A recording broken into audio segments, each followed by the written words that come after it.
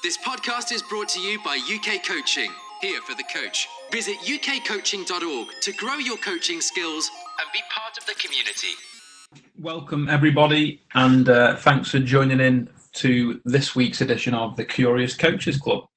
I'm sure you'll be looking forward to another edition of some insight and some sharing from both myself and Andy Bradshaw, who are here from UK Coaching, and from Jack Rolfe from the Coaching Lab, and Darren Lamont, or Dads as I probably get referred to, who's from Sale Sharks.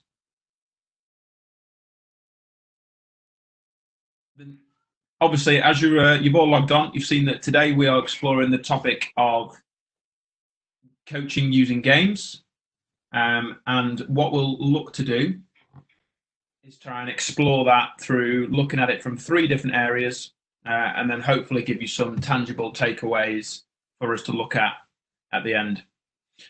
First of all, what I'm going to do is start to just get your minds thinking, draw us into something focusing around coaching. And I've got three questions for each of our panelists. Just before I do that, some housekeeping. Can we make sure that we mute mics, that we keep our videos off to help with the bandwidth, and ensuring that obviously the videos that are displayed work really well. Any chat or any questions or anything you're interested in, make sure you use the chat box and have everything and have the send to everyone. And if you're tweeting about it or Instagramming about it or Facebooking about it, use the hashtag #GreatCoaching.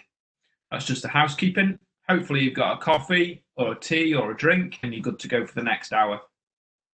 But without further ado, three big questions for both our panelists.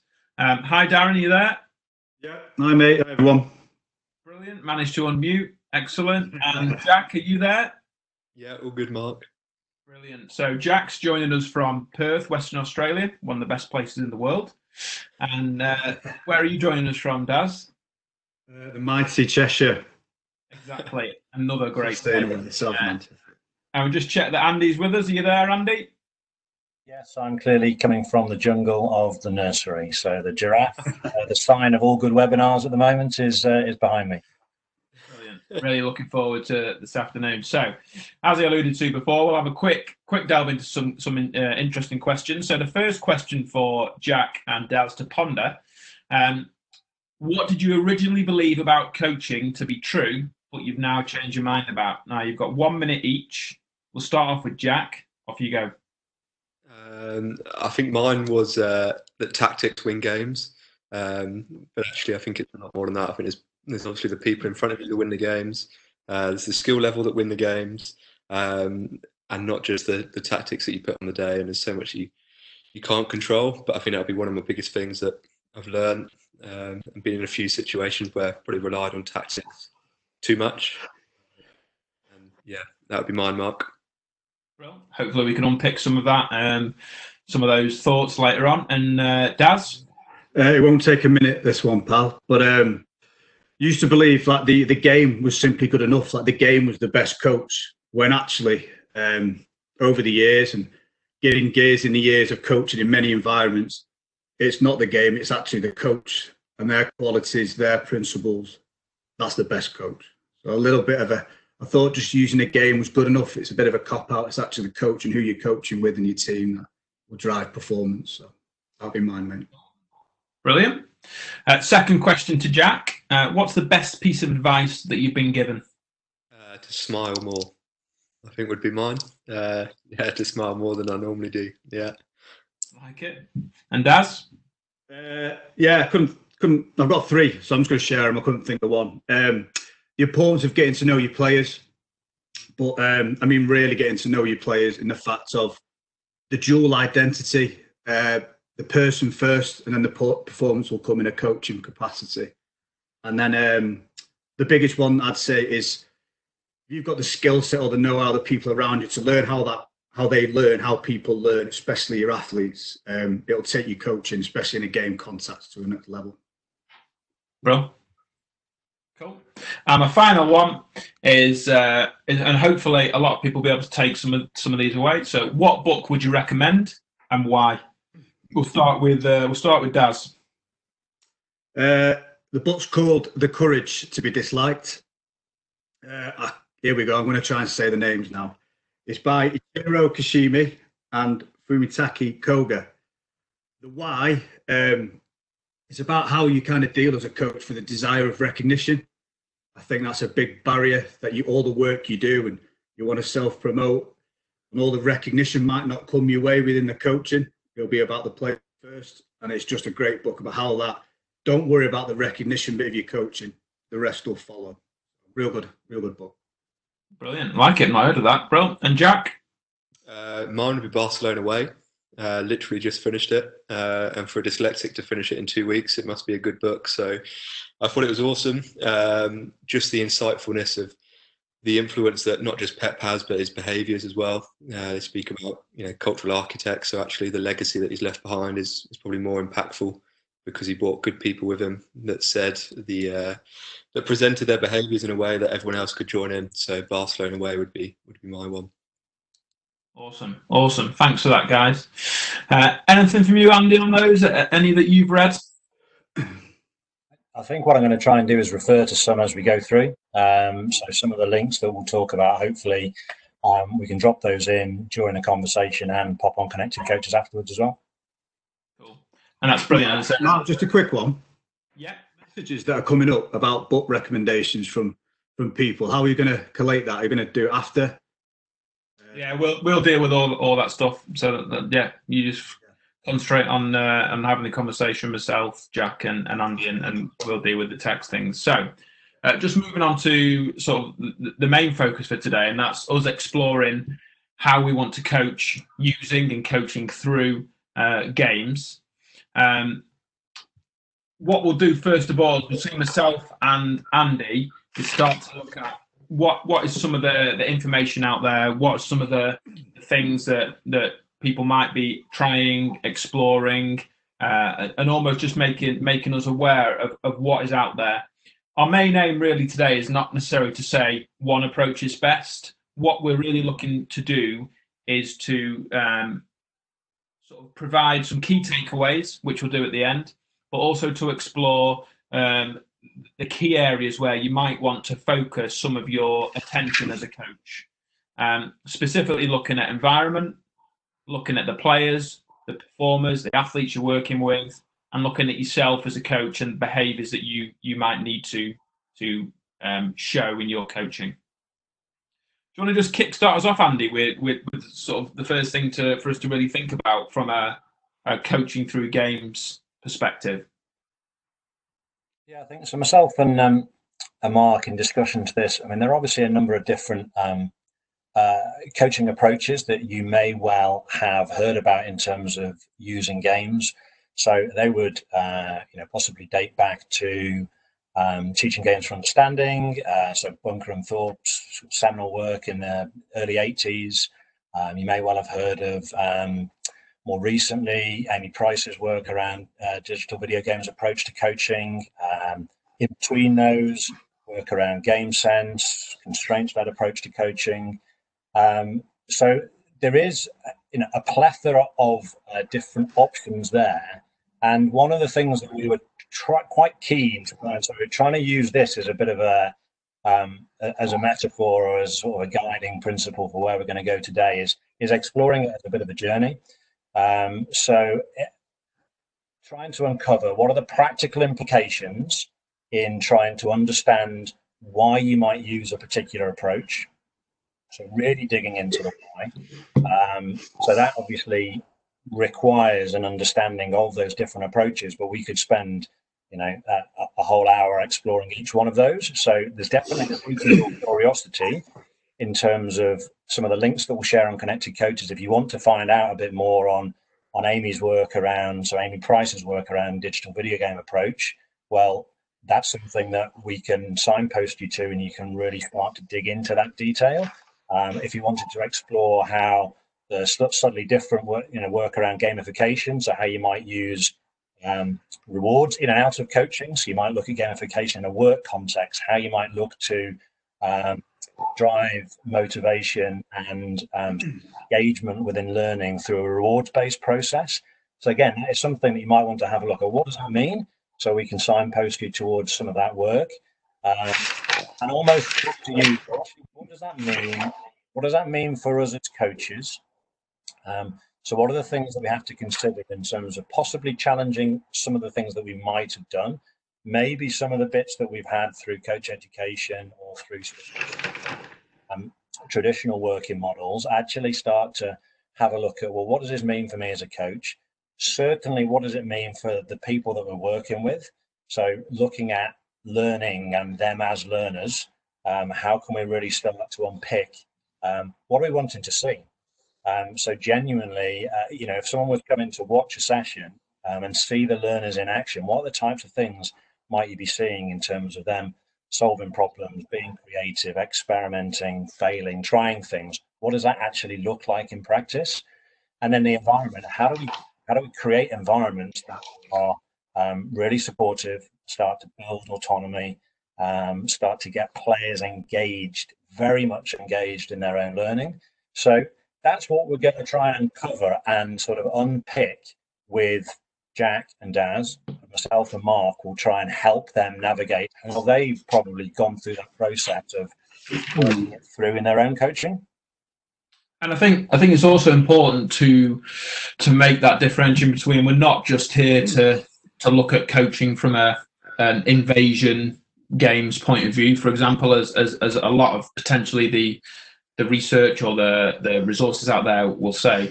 A lot of the approaches and the principle-based approach that we're going to hopefully take you guys on, will be applicable whether you're delivering a cycling session, whether you're delivering a tennis session. There are ways in which you can apply these principles that can really draw out ultimately the experience and the learning for the people that you're working with. And I do think, one of the underpinning, definitely one of the underpinning things here, games are fun.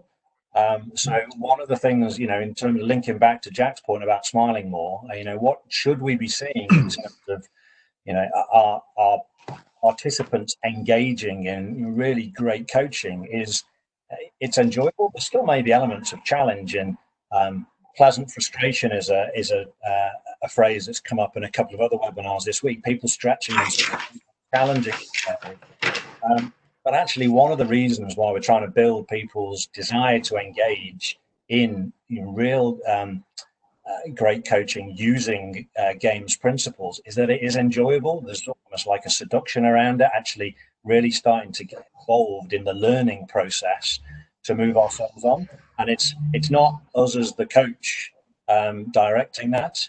It's the players, our participants, being really involved in that learning. Cool. So what I want to do is try and see what some of the experiences that both Daz and Jack have had. And first area I really want us to think about is, what should our learners, so what should the people we're coaching be doing if they're in really successful, fun learning environments through the use of games? So I think, Daz, just really be keen to know what your opinion is and how you've gone about using a games-based approach, but through the lens of the learner and what they're doing. Yeah. Just to kick things off a little bit, there's kind of some principles around the game design that I kind of stick to. It's not, I don't know if it's a philosophy or what, but I'll share them, and I'll explain why later on. So it's simplicity is key in this game design. You have to kind of stay close to the game. Teach your players to excel in 1v1 scenarios and small overload situations, to make the game make sense, and ultimately to love the game for life. So that's kind of what guides my design, and that might come across in some of the things I'll be saying. My experience, what the kind of learners should be looking at, they should be kind of good and bad errors. We kind of use quite a lot within our academy, highlighting the good errors, the bad errors, just to elaborate on that. Trying stuff, I think, is the easy kind of phrase. We would want them to be, we talk a lot about what the future game of rugby in our concepts would look like. It definitely should be looking like that. Players taking major ownership, that was something around that environment. Are they prompting each other are they becoming player coaches? That is where I think it's going with athletes, is they are just going to be part and extended of the coaching team. Problem solving, like Brad has said, and was not solving the problem for him. Are they demonstrating what we've collectively kind of said success will look like? So at the start of each session, or game design, or if your academy school has kind of a template of success, whether that's skills or development stages, is that evident right in front of you? So I can elaborate a little bit more on that later on, but that'll be probably something in my head, hopefully across all sports. Cool. Thanks for that. What about in your head, Jack? What are you thinking? What should the learners be looking to do, or to perform, or to show? I think it's very similar to Daz. I think ultimately we're in an entertainment industry. I think sport is entertainment. So our kids should be showing us stuff. They should be allowed and should be free to entertain. So be one, that freedom to execute skills. I think communicating between each other would be a big one. There's only one coach, but actually, or more than one coach, but you've got 11 people on the pitch and a few subs depending on the sport that you play. So I think definitely some communication between there. Making decisions in the game would be one massive one. I believe the game's king. The game will always be king. So making the decisions in the game, communicating with each other, adapting as well, recognising what the future trends might be, what are they recognising from their opposition, what are they recognising from their own teammates that will then support them to go on in the future. Cool. And just picking up on a couple of things really. What does adapting look like within the game? So what might you expect them to be doing if they are adapting within a game, and how might that sort of be set up? How might you set up some of those scenarios so you can draw that out of the performers, out of the athletes? I suppose one would be not the coach to always give the answer, would be one. I don't think they'd always adapt if the coach gave them the answer, because there's nothing to adapt to. I think the game has to ask them to adapt. So there might be a different challenge for the opposition. There might be a different number on the opposition in terms of it might be 7v5. So there's a question that's asking them to adapt would be one. And Daz, I don't know about your kind of stuff, but I think it would definitely be around. Doing the obvious. Obvious is good. You know, if you want them to adapt and you've got it in your mind and you're working together and they're doing the obvious adaptations in it. So that's what we'd want to see. What gets repeated it's about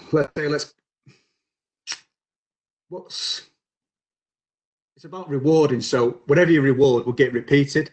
So make sure as coaches in that game sense, we're rewarding the stuff that's got to that situation you want to see again. So say they haven't quite executed something on the pitch. Are you rewarding the process that allowed to get up to that? And then they'll probably overtake and excel with it and execute it. That'll be something on my mind. I suppose, Mark, something else on that would be some players don't realise they've adapted. So I think it's actually about the coach recognising what they have adapted, and whether that's a small conversation after or on video or coaching on the run or whatever, but actually recognising what that adaptation moment was, because some kids will just do it naturally.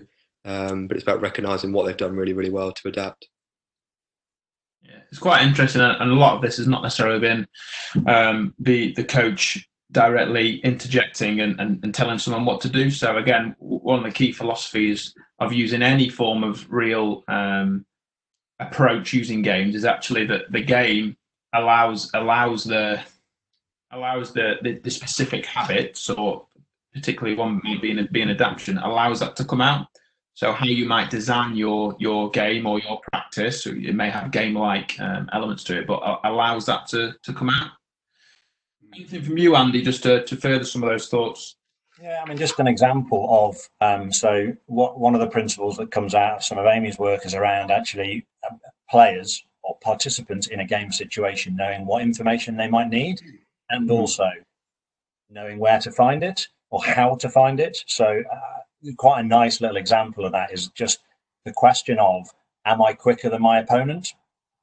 So in a 1v1 situation, that's crucial information to have, but some players, you might not know, or you might not know that going into a game. You might not know it in a training session either. But creating a situation and possibly manipulating maybe the size of the pitch, so making it a longer pitch, so the space in behind defenders for the players to explore that. And it might be just something around, actually, that's information that you need to gather. And the decision making for the players in terms of being good learners is just, well, let's try and find that out early in a game. So how do you find that out? You put the ball in behind the defender and let's see who's quicker. Actually, that gives us information to use. But it's players finding that information, and that's the bit around becoming better learners within the game, is we're trying to create situations that are helping our players learn within the game. So I think Daz and Jack have already mentioned that it's the in-game choices and decisions or the inactivity that we're looking to try and set up. So it's definitely that coach mindset of trying to get across, well, what problems are we trying to solve today? Not here are the solutions for you. It's actually these are the things we're going to try and explore. And we're not going to get them right straight away, but we're going to give space and time for you to explore them as individuals. I think it's just been a nice little question popped into the chat, which we can not go into too much detail because that's not necessarily where I want to go. But they've said, I think it's Kai has just asked what other approaches other than Game Sense and TGFU. So just to answer that question, and it relates probably quite nicely to some of this, is there are loads of different nuances on using games. There's the video games based approach, and there's gamification. So gamification might look at purely using reward, and as Andy alluded to earlier, that is something which it can be used in any facet of life. You know, it might be used within a corporate context around actually leaderboards and actually getting people to see the reward of getting to the top. A video games based approach taps into sort of metacognition and ability to think and learn about what you're doing, and explores different types of coaching craft around being able to get to the next level and accessing your way through the game like that. And again, I think Nick alluded to something. It's about the when and the why, not necessarily just a load of things. It's actually where might you use these specific interventions. And again, if we link it back to the first principle we're looking at, is what are you looking to see and observe from your performers, and let that guide where you want to go from a session design and what approach you might pick. And Mark, I think just picking up on that, I think it's good feedback when you watch a game. What do you want to see most in the session or in that game? It's probably good feedback to the coach if you're not seeing what you want to see necessarily. You probably do need to mix it up and change the variations. Cool. Have you got any players or any performers that you think might be really good exponents of some of the things you talked about? I'm thinking, really adaptable players or really excellent decision makers, and what's some of the habits or some of the things they will do. Anything that comes to mind from that point? An expectation of the game, so to work with you on the game as well. So some of the better players will help support you as coach with that game sensitivity. You'll find the simple question of, look, we've got this game, it's either a planned or reactive. So it's either planned that we've got these tactical things we want to work on, or it's reactive to a game from the weekend or whatever your context is. They will naturally draw to you by you simply going, look, we need to get here. I'm looking for some support around this game design from players' perspective. You will get 2 or 3 players, if your environment's right, that will come and support that anyway. So that's not actually in the moment playing. That's actually some of the off-field stuff around coaching as well. Like dominoes, once 1 start, 2 start, players start coming in, they start supporting your game design, what they want to see, what constraints, how they think you should be better. They will recommend stuff to players as well on it. And then you've created loads of leadership opportunities. And your game design's really good because they've got the ownership on it. So a little bit on that about some of the top players and what they've done in my experience. Cool. Yeah, I think there's one from mine. I think one characteristic was kind of almost calmness in the chaos. I think probably one of the most adaptive young girls I've seen in hockey was probably one of the most quietest girls. But just the ability to survey the area and work out what was going on. And it's not always the loud people that are necessarily going to make those decisions or change the game. It's probably going to be those people that are just surveying the area and checking out what's going on and who's got the most information. Cool. Just want to try and just flip our thinking a little bit now and start to think about more of the how. So how are we creating these environments that allow some of these skills to start to show and appear? What are some of the things you guys do in terms of creating environments? What do you do to enable this to happen? I suppose I have three things: decisions, intensity, and meaning would be kind of three. I call them fuels to the fuel in the game. Would be three things I'd always look for to add in. So there's intensity, there's decisions, and there's meaning. Would be three. And I also think the game is important. If we're always just playing the same type of game on a weekend, and Daz, I don't know what it's like in rugby with Dale, but particularly some of the football in academies for the criticism they get, they do an amazing job at delivering a good games program. So they're not always playing the same format. They're playing different numbers, different styles of the game, which is asking different questions of the players. Yeah, there's a couple of principles we kind of use. It's really important everyone collectively knows what they're kind of aiming for. Yes, you'll have your session objectives, but what's kind of the bigger picture? So in our kind of academy coaching around the 13, 14, 15, 16 ages, I don't know if anyone can relate. It probably will to other ages as well. What is the big kind of draw aim? And that'll guide everything through session design. We kind of stick to three kind of core principles of the game sense, the core skill, and the athleticism. So they're the kind of three that will drive our design, making sure we're stick close to the game. There's skill development in there. And in a rugby context, there has to be some athletic development within a game. That's probably one of the hidden benefits of the time constraint we have with these athletes at that time is literally an hour to 15. We can't tick it all off. That's some stuff that will kind of drive us. A big thing would be how we work with co-coaches as well.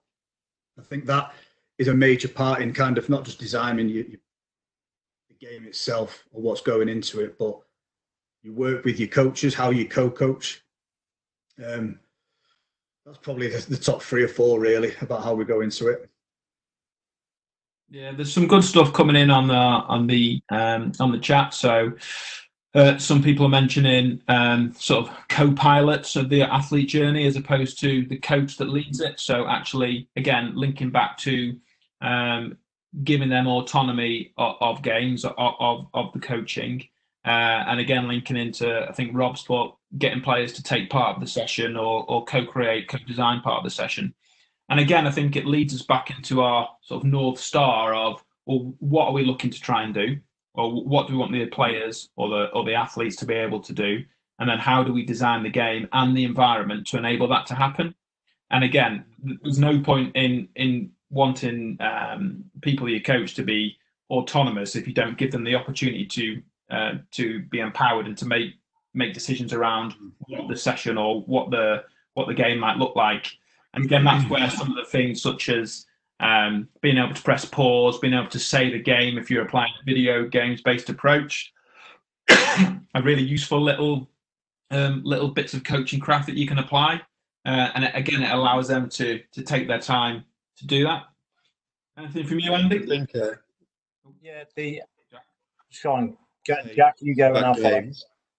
I don't think we're saying do a different game every single session. I think it's quite good to have almost a core group of games that you would do, which offers good feedback to the players. And as coaches, I'm not saying, right, every single session you have to do a different type of game. But as long as, Daz said at the start, just stay close to what the game is asking you, and just have variations on that. Yeah, my point was around building on. So we've used the word autonomy, and we might certainly one thing to link back into would be self-determination theory in terms of why we might do some of these things in terms of building a motivation, engagement. But one thing, another area to have a look at would be almost player or performer agency. So agency would be, the idea we can have any type of influence or control over what happens to us. Now, that would be a classic one. Sometimes our participants come through either the school system where just they don't really have a control. They turn up to a lesson, they get told what to do, they get set homework, they do that. And yet what we'd like them to be able to do is turn up to a coaching session and they are much more involved in their own learning. possibly in the design of what's happening or developing it, might be about the pace of how things move on, rather than it just being the coach that is dictating all of that. Which is, picking up on one of the points in the chat, it can be a little bit scary for coaches. There is a loss of control. We're giving control over to the players, or an element of control over to our participants. And for a coach, that can be quite scary. You don't know where it's going to go, but in the same way, you don't know what's going to happen in a game. Oppositions will do different things. Players have to be able to adapt, and that's or participants, if you're going down a river as a canoeist, you might well have looked at the river, but how the water moves will change, and you need to be able to adapt and overcome and be flexible. So that's I think some of those key things around what do our environment looks like, look like. It should be enabling players to experiment and adapt, and the coach's behaviour in that is crucial. Yeah, I think that leads us nicely into the topic of the behaviour of the coach, and there's a number of things ultimately from that the coach is linked to, that the coach will set that environment. Yes, they'll also, I suppose, have an idea of what the end in mind looks like. So what might they want the players to end up becoming, or how they might like them to perform. But ultimately, their behaviours will be the things that really supports and allows that process to flourish and happen. I'm just really interested to know from a coach behaviour point of view, Jack and Daz, what are some of the things which both yourselves do, great coaches do, that you've worked with or observed, and how can you go about setting your behaviours to be really aligned with what you're trying to do? I'll kick us off if you want, Jack, for a bit. Good question, Mark. Yeah, it's pretty. Well, Brad is just then, it's a bit scary. Players taking ownership of the game. It's a bit scary for coaches to actually be honest with how they behave and stuff. So it's a great question. Something over the last year or two for me as a coach is stuff, or off the grass or off the track ways. I'm a reflecting properly. Pretty tough to do as a coach. I'm doing the practice designs real justice for watching. I don't know, but watching previous training sessions. In our environment, we're quite lucky to get recordings done. Am I digging deeper with the questions? Am I bringing people on board with me? That'll be so heavily. The stuff I do off grass is now influencing some of the stuff I do on the grass. So that'll be something I'll be recommending to coaches. Wise, I'd be gutted if people weren't saying I'm an encourager, I'm an energizer, works hard and showing a little bit of vulnerability, and actually it's all right not knowing. I haven't got that capacity, or I don't know enough on that, but I'll go and find out for you. Little things, behaviours around that. So it's okay not to know, but as long as the players know we're in a constant learning development environment together, then they will show vulnerability on the pitch when it comes to trying things, adaptations and stuff like that. So that's from me. I suppose one thing I've always been a bit conscious of is where I stand. If you always stand in the same position, you're probably always going to nag the same players or speak to the same players. And ultimately, you want to see and feel what the game is probably asking of the players. And if you go to Holland for hockey, the hockey capital, you'd see people just standing, they'd create a game and the coach would be in the middle straight away. So the coach can scan 360. He can speak with different players, or she speak with different players. Probably got more than one ball in hand, so can throw them in different areas. But they're not just standing in the same position. I almost think of it as a GPS map. You see the players of a heat map, but actually what's the coach's heat map after a session? Is it always standing in the same position, or how many players are you connecting with? Yeah, I think that's quite interesting around being intentional with what you do from a coaching point of view. So I think one of the big things for me will be around your planning of a lot of these things. Are we thinking through how the game might evolve? Are we actually starting to think about whether we're looking for a reward, whether we're looking to develop our motivation within the athletes, particularly where you might provide feedback or how they might source feedback. So, for example, if we're looking to develop players that are constantly looking to be adaptable or constantly looking to make decisions, are we actually, how might we provide the feedback or help them get the feedback to support that, as opposed to just doing something more traditional? So I think that's really interesting point. Anything from you on that, Andy? Yeah, I look at the types of questions that you as a coach might be asking of your participants whilst they're playing. So if you were to delve into constraints-led approach, the perception action bit around that, actually what you would be asking of players possibly is, what did you see there? So what did you see there, with a follow-up question which informed you to make that decision. So you're not necessarily questioning the decision. What you're starting to question, where are you looking? So actually, you might be digging into, or you've missed some bits of information because you're looking in the wrong places, or you're not looking with a wide enough perspective. You're just focused on the ball, or you're just focused on your intended receiver. But how you frame those questions to help players understand how they're making their decisions, it links to one of the questions in the chat box around decision making. Players, might you ask a player to describe what their decision making process might be? I mean, that could be really interesting. I saw this, and that was linked to that, and I saw some space there, so that's why I did this. So that is then showing what the process of the decision-making process is for them. Obviously, you might have to be careful in terms of who you decide to ask on those things, but the questions you start to ask players, that then starts to become your role as the coach to aid learning within the session. So absolutely concur with all the stuff around planning. I probably, from a hockey coaching point of view, I find this really challenging. Actually, you spend probably far more time thinking about exactly what are the problems that I want to solve, or I want to try and explore. Sorry, I want the players to solve. But how am I going to design practices that are going to enable them to problem rather than, possibly going back to where I was 20 years ago coaching, that I'd have been the one solving it for them. And that actually is, it's a time consuming and interesting and really, I think, really creative way about making games that are interesting, fun, interactive, that actually are linked to some of the principles that you're looking to explore.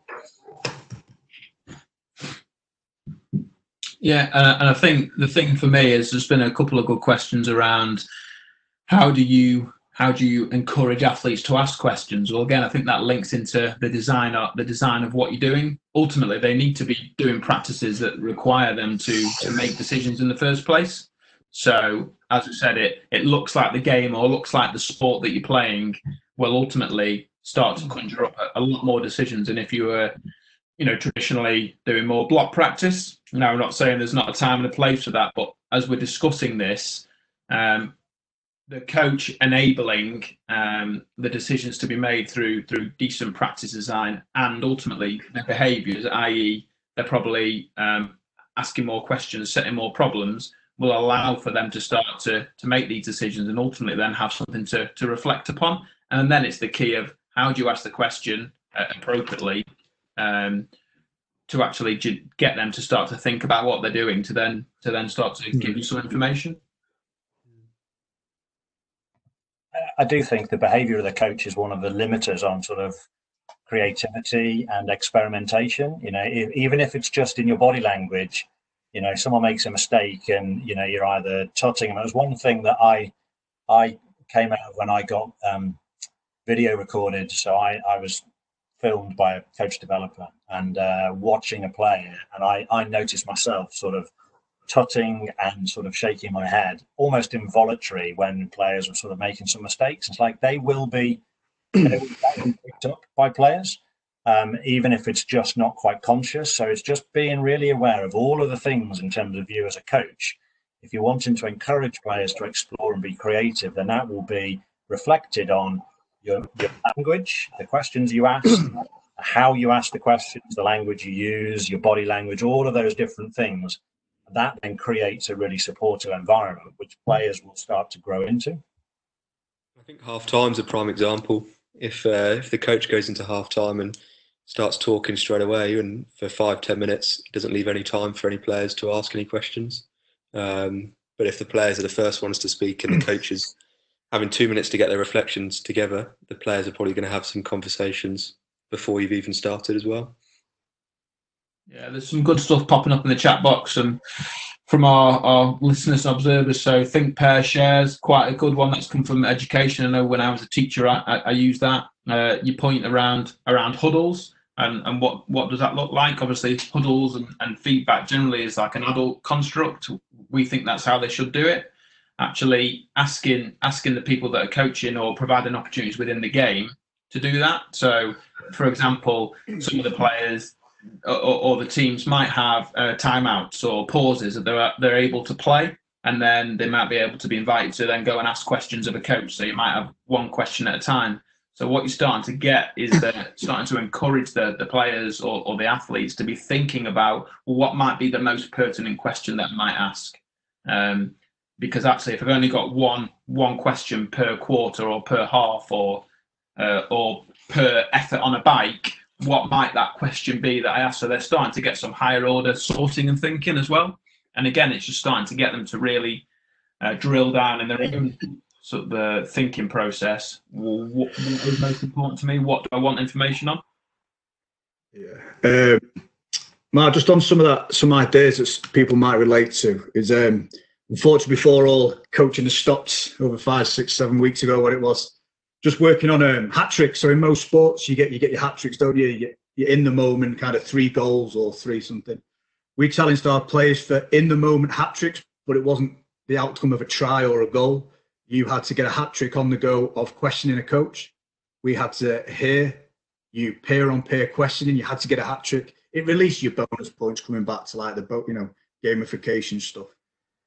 You needed to be a bit of a rebel. You needed to be a rebel for the opposite team. You allowed a hat trick of rebel activity against the attack or defence.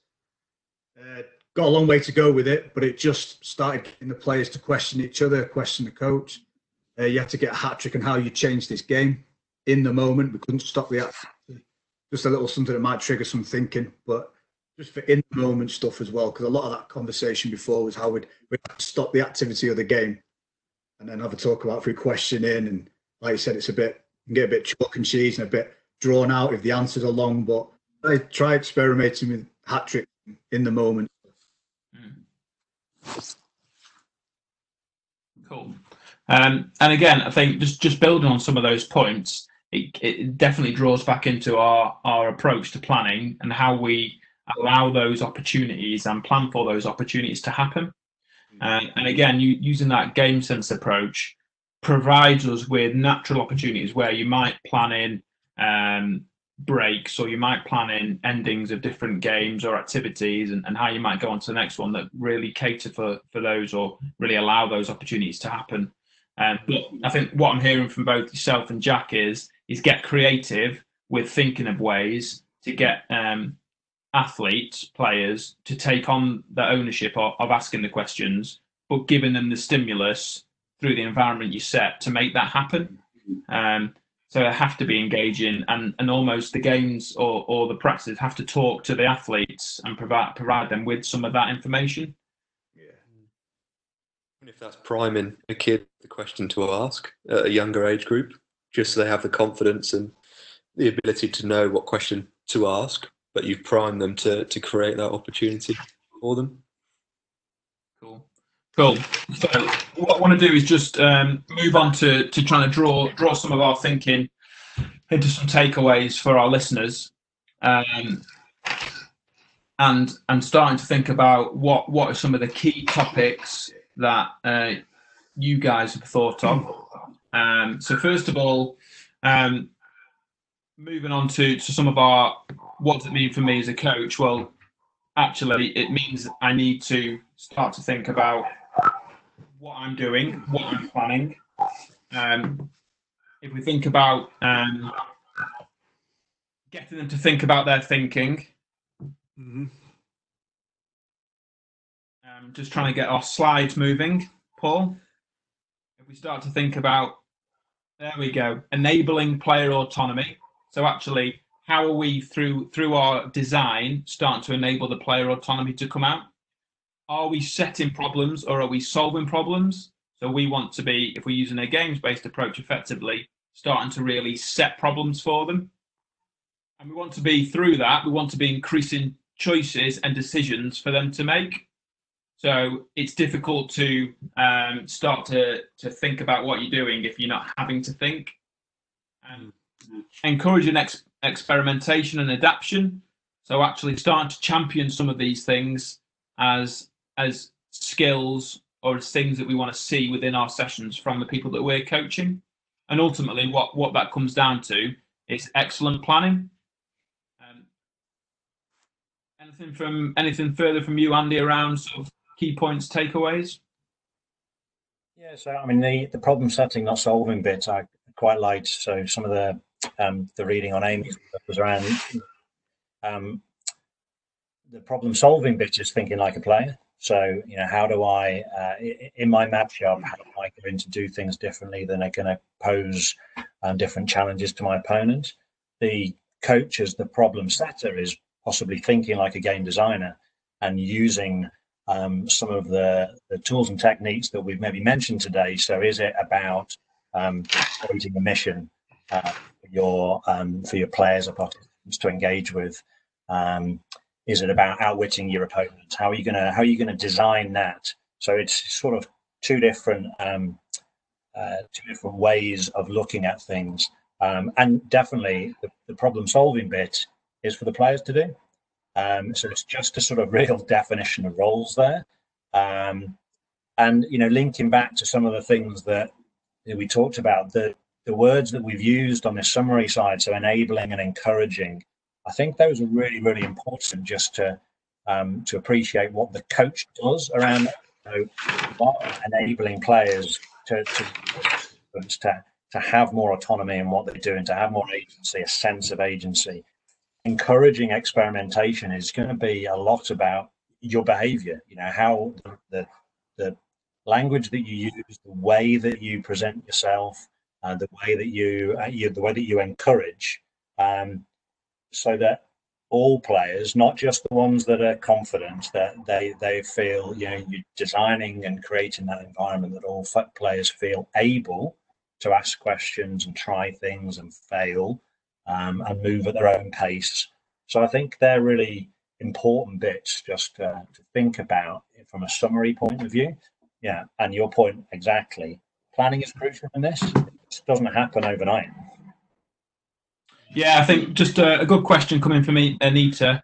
She's put, sorry for the tough question, what do you mean by enabling player autonomy? Essentially, what we want is players to be able to take ownership of elements of sessions of the decisions they make. So how will your design of your game allow them, apologies if you can hear shouting, that's my son, will allow them to start to think about taking control of the actions that they do within the game, how they run elements of the games or the practices, really giving them the empowerment to do that. Cool. If we just flip on to what I want to think about now is questions to Jack and Darren. Is what is the one thing that you've learned from taking part in this? This is a campaign that we're running as a UK coaching organisation, trying to draw people to start to reflect on what they are taking away from all the stuff that is out there at the moment in the ether that is the internet from a CPD point of view. So I'd be really keen to speak to Darren and Jack and say, well, what have you guys learned either on this or over the last couple of weeks that's really going to influence your coaching? I'll go. I think go on, Jack. Sorry. I can't quote the person, but they said connection before correction. So you connect with your environment, you connect with your players and your people before you go and correct them. I think that psychosocial stuff's been a common thread across a lot of the content that's been put out there about knowing the individuals and knowing the people in front of you. And I think if we talk to our players more, we're probably going to get better feedback because we know what they're feeling, what they're seeing, and kids and players can be honest if the coach is vulnerable and honest around them. Cool. Like it. I think that lends itself to lends itself to a lot of the stuff that we've talked about today, particularly around environment. So making sure you're connecting with your players, them feeling comfortable to be able to make some of these decisions and to make errors, and then start to provide stimulus for them to think about what they might do next and an opportunity to improve. Massively. Is how I'm gonna tell the players what I've been up to and all these webinars and stuff like that, and what we're doing. That's going to be tough. Well, the biggest one would be I don't know if I'm looking over my shoulder enough, really, and who's kind of coming with us on this journey, me personally, and coaches who we work with. So crossroads, really. So who's behind us? Who we bringing with us? So this is what we're sharing. I wish I'd known some of this stuff yesterday, which is great. What's the future? What's the path we're on? What we're aiming for? And then right and left, who's kind of with me now? I probably need to have a look at what's in front, what's coming behind us. There's now right and left to kind of drive it forward, really. So maybe a couple of things, more than one thing I've learned in there for you, Bates. Cool, brilliant, thank you. And then just chuck the ball to Andy. Yeah, so we've been having conversations as groups of coach developers as well over the last few weeks, and one thing that came through that is looking in terms of all of the learning that's on offer at the minute. You could spend pretty much every waking hour of the day on a different webinar, but trying to search out things that are possibly at the edges of where your comfort might be or where your interest might be. So seeking out some things that might be from a different viewpoint. And then properly thinking about, what does this mean for me? So I think it's easy just to go on webinars that sort of appeal to your biases. So maybe find some learning that is a little different to what you might normally expect, and then reflect on that and see what it means to you. Brilliant. Cool. Cool. Thanks. Really valid points from all. I think particularly some of the things we've talked about today have got different things that sit beneath them, different pieces of learning, different bits of evidence, which I think what you could start to do is start to really layer beneath some of these sort of things we've talked about. So, for example, Thomas has put stuff around self-determination theory and really how it explores giving autonomy over to different people. So I think that, again, that might be something which you might want to take away as well. Just some other offerings that we've got from UK Coaching. It's obviously quite a difficult time in terms of everyone getting out and about doing stuff. So we're looking to try and help support everyone in the coaching world to get on, to support, to really take and make good use of the time that we've got. So we've got 4 areas to think about. We've got some e-learning courses. We've got online classrooms. We will have face-to-face workshops, and we've got our live webinars. You can access all of these through www.ukcoaching.org/courses. We also then have our next Curious Coaches Club, which takes place on the 11th of May. And that topic is skill acquisition, and that'll be led by Marianne Davis, one of our senior coach developers at UK Coaching, as well as special guest of Stuart Armstrong, who is from the Talent Equation podcast, also works for Sport England and is a hockey coach, and Kendall McQuaid, who is a founder of the Instinctive Golf Coaching Company, and he's a lead coach for the Scottish Junior Golf Tour. And again, they'll provide you with some really interesting and takeaway messages around how you can support skill acquisition and some basic principles for applying to your practice. And that'll be I think it'll be a really interesting session for you all to log into. Join us at ukcoaching.org. Whatever you're doing to help people be active and improve, we can help you deliver great coaching experiences at a time to suit you.